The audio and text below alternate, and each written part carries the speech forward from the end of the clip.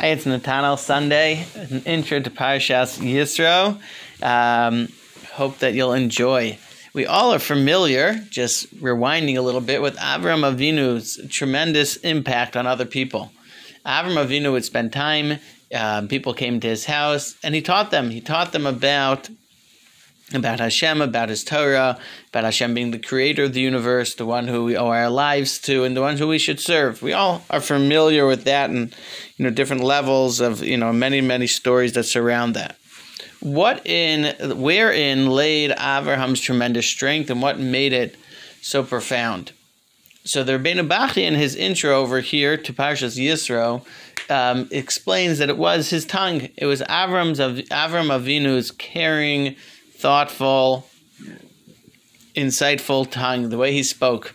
The strength of Avram Avinu was the way he talked to people, the way he explained, and the way he brought them close, and the way he inspired them. It was because Avram Avinu spoke in just the right way that brought them close and helped them to understand and want to come close to Hashem. Says Rebbeinu Bachya, that's the introduction to Parshas Yisro. Why is that the introduction to Parshas Yisro? Because Yisro made the decision to join the Jewish people. And why did he make that decision? The answer to why he made that decision is because Moshe sat and he explained and he talked and he brought them close. He inspired Yisro. He laid out the whole experience, everything that had happened, and etc. and etc. and etc.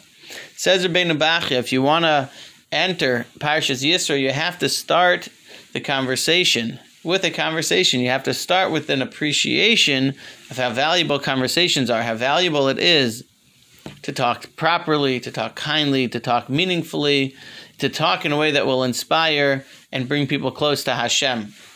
That is what happened with Yisro, and that can happen with anybody if we take the time to sit with them, to explain, to talk, to make them feel cared for and understood, to help them understand what it is that the Torah offers and what it is to be close to Hashem.